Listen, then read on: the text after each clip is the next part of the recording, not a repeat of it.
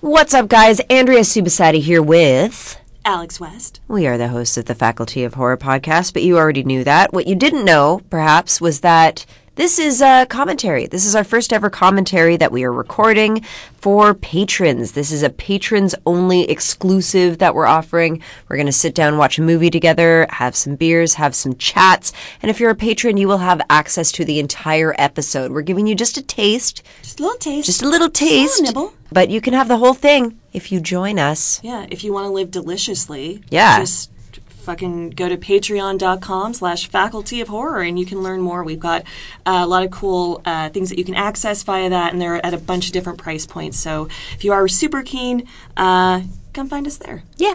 Hope to see you soon. Bye. Bye. Here we go. We've got the horse. Beautiful old TriStar logo coming up. The horse is rushing between us. Do we have audio on this? We did when I tested it before. Does this usually make noise? Sometimes it makes noise.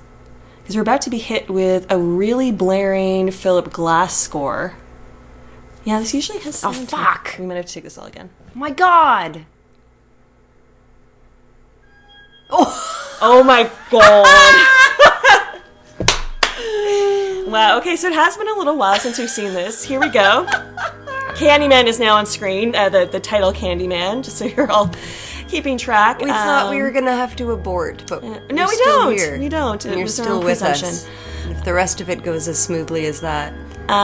So this is actually opening with, I think I don't know if it's one of the most used shots. It's certainly one of the most noticed shots, I feel like, for myself in terms of film, which is the overhead car driving shot. Mm-hmm. And I always think of it from The Shining. Yep.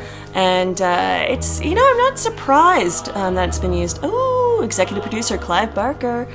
It's a really great shot to situate tone, and to situate a kind of ominous presence that's happening. And I think this is, it's a great city shot. And one of the things that I really like about Candyman, and we talk about often, or a lot of other people talk about the dearth of horror movies, good horror movies in the 90s.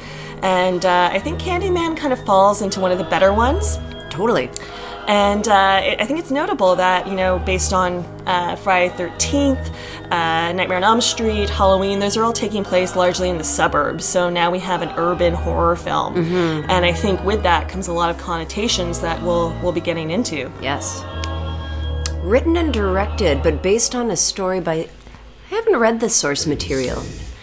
The Forbidden? Yeah, so I actually read The Forbidden in prep for this, and...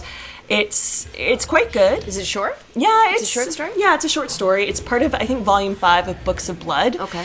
And basically, the Clive Barker's Candyman takes place in the slums of Liverpool. Oh. And Candyman in his version is white, very pale, blonde.